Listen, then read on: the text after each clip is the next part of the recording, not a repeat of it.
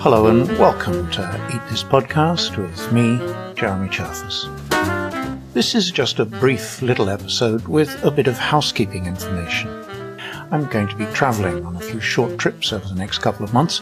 That makes it hard to produce proper episodes, so I'll be taking a break, probably until mid-July sometime.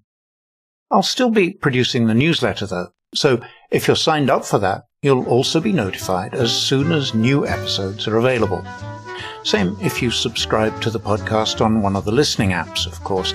But if you also want to get the newsletter, and you aren't already, go to the website at eatthispodcast.com and fill in the form at the bottom of any page.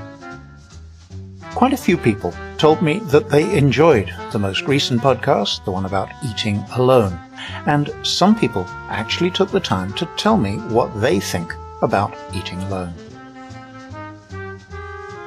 Terry Coletto said that she cherishes breakfast, the meal she most often eats alone, because it gives her a chance to plan her day and relax and enjoy the moment. And that seems to be a common theme, especially for people who have to prepare the breakfast for children and others. A lot of people, including Terry, think of lunch merely as a response to hunger. There's a need to refuel, and it doesn't much matter whether you're doing it alone or with others. In fact, lunch as part of a meeting at work seems to be almost the same as eating alone. The evening meal seems to be the preferred time for eating with others, at least among the kind of people who listen to this show. Aaron Davis actually replied with an audio file, which is a first for me. He raised an important point about eating alone. You can have something that you like and that the people you normally eat with don't like. I hadn't thought about that, but it's true. I like my tinned sardines and smoked mackerel, not together, when I eat alone at home.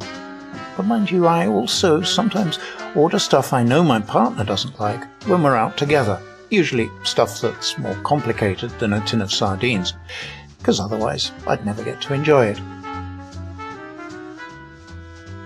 My thanks to everyone who shared their thoughts on eating alone.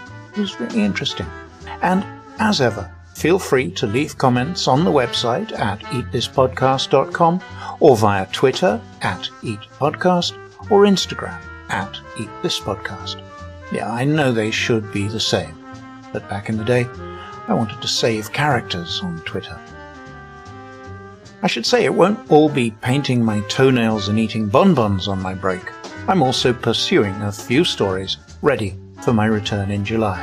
But till then, from me, Jeremy Cherfas, and Eat This Podcast, goodbye and thanks for listening.